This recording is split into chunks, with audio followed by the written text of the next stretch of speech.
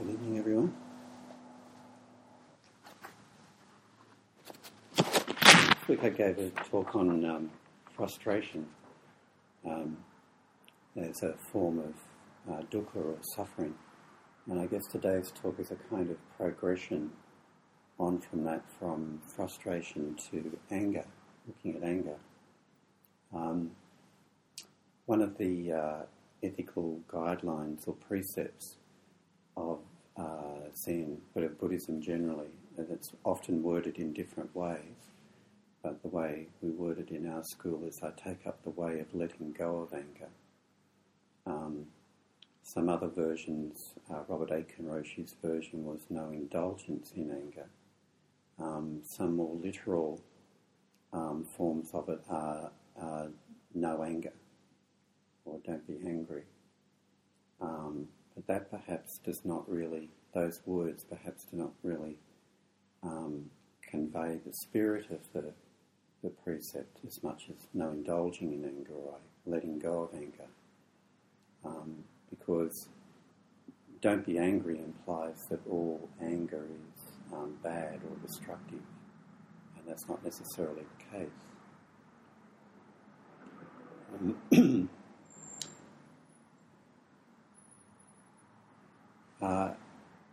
Anger usually is an emotion which the vast majority of people have a lot of difficulty with, including people who practice the Dharma in various kind of ways. Mm-hmm.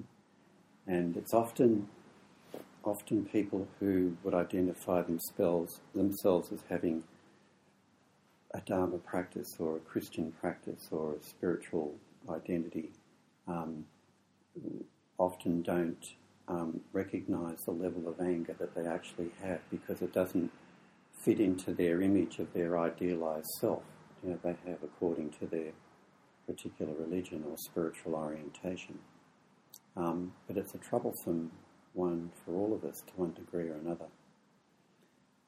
Let's just pause for a moment and look at the many faces of anger, the many different types of forms that it takes. One form of anger is what you might call dumping. When we act it out, and we think it's just okay to express our anger and dump it on another person, which is a form of attack. Mm-hmm. Because we've got some frustration inside of us and we just want to get it out of our system. It was a favoured form of therapy back in the 1960s and 70s, which is now a little outmoded. Mm-hmm. And then you get its kind of opposite, which is referred to in Western psychological literature as passive aggression, where people not actually fully aware that they're angry or would deny that they're angry, but their angry intent acts itself out through withdrawal of cooperation or intentionally, unintentionally annoying other people. Mm-hmm. Like, for instance, making a commitment to be somewhere at a certain time and then not turning up. Not because you just forgot, but because there's a kind of a intent to withdraw cooperation in some way. Sometimes it's conscious, sometimes it's kind of an unconscious thing.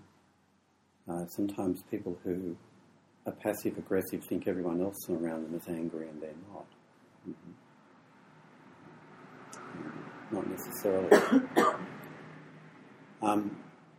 So some of the unhealthy ways or the unskillful ways of expressing anger, one is to just dump it on others. Another way is to stuff it inside, so it's either suppressing or acting out. And from a Dharma perspective, neither of those two ways are considered to be skillful ways of dealing with it.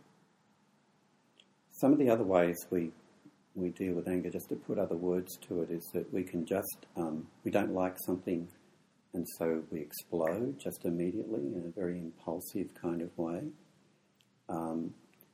Then there's a sort of, down the line, there's another version of that which is not quite so impulsive, which is to bottle up and then to explode. And then there's another one further down again in the spectrum, which is to bottle up and simmer. And then there's another one further down the line, which is to bottle up and to freeze, which often finds its way into what you would call depression, where it's just completely suppressed and denied, but it becomes a kind of inner attack on the person. Other variations of how angry energy comes and goes or is used, it can be used to attack others, but it can also be used to attack ourselves. So it can have an inward kind of direction or an outward kind of direction. And can you think of any others? I don't think I've covered all bases, but that's probably a lot of them. Other, just using other words, but there's hot anger and cold anger, but they're all forms of anger. If we look at it on a spectrum, you can have rage, murderous, homicidal rage at one end of the spectrum, and then it's kind of further down, it's annoyed, frustrated, peeved, irritated, but they're all forms of anger. Some just milder forms and some more extreme, but they're all the same thing.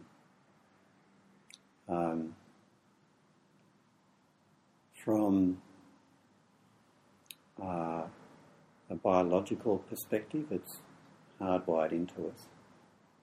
We all have the capacity for anger, and it's one side of our fight-flight mechanism. It's the fight part of it, and it could be used in a very kind of functional way at times. If we were under attack or whatever, and we had to defend ourselves, it could be quite an appropriate, normal response.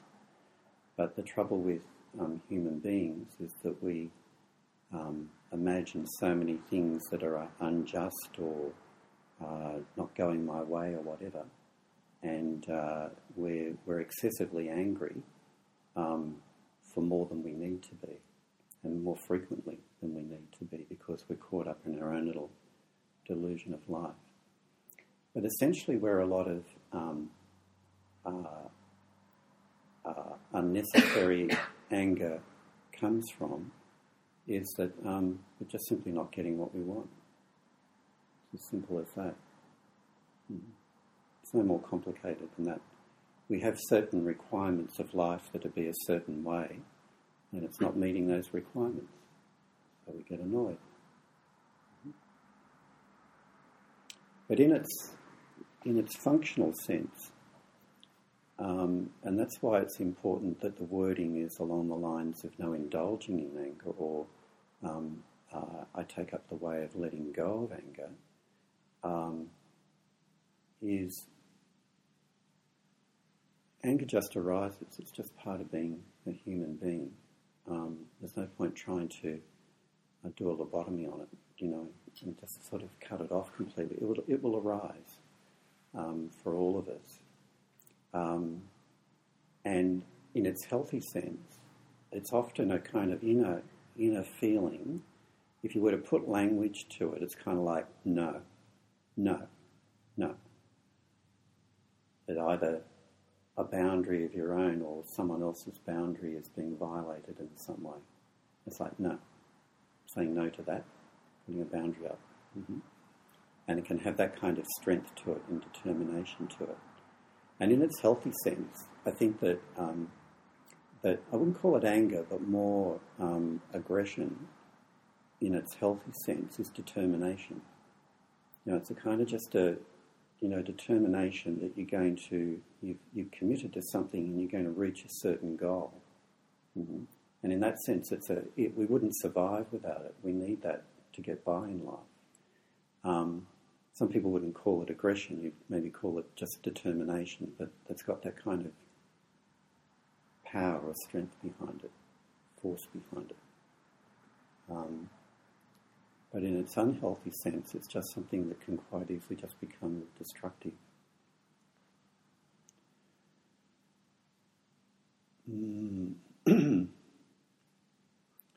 So the wording of the precept, I take up the way of letting go of anger. So the kind of discernment comes up when we're practicing with anger, a kind of wise discernment comes up, and there's a kind of something tells you, I need to say something here, maybe in a forceful way or determined way, or an assertive way, or I need to fight for something. And there's a kind of a sense of, it's not self-centered, it's life-centered. Or is that sense that it's just self-centered? It's a kind of indulgence. But no one can tell you that. It's kind of like just, it's through the practice of mindfulness you get that kind of wise discernment comes up that kind of tells you much more clearly which one it is. If it's life-centered, then that energy needs to be taken seriously and acted on in some way. If you sense it's just self-centered, you're just not getting what you want, then the way of practicing with it is not to suppress it, not to dump it, but just to stay with it as a body sensation in the body. Just be present to it in a compassionate but also honest kind of way, and just hold it in attention and investigate it. But you can't investigate it if you're just sort of caught up in it, in indulging. And if you can just be present to it, then you can often discern more clearly that it's just a kind of energy, like an electric current going through your body. And it's kind of like the next causal step doesn't occur, where it goes into thinking and into self-righteousness and so on. It's like that step just doesn't take place if your attention's just focused on the actual body sensation and energy in your body. It doesn't have to automatically go to that next step. And our lives certainly can be more content and peaceful if we're not caught up in anger as well as frustration quite so much, even though there is a place for it.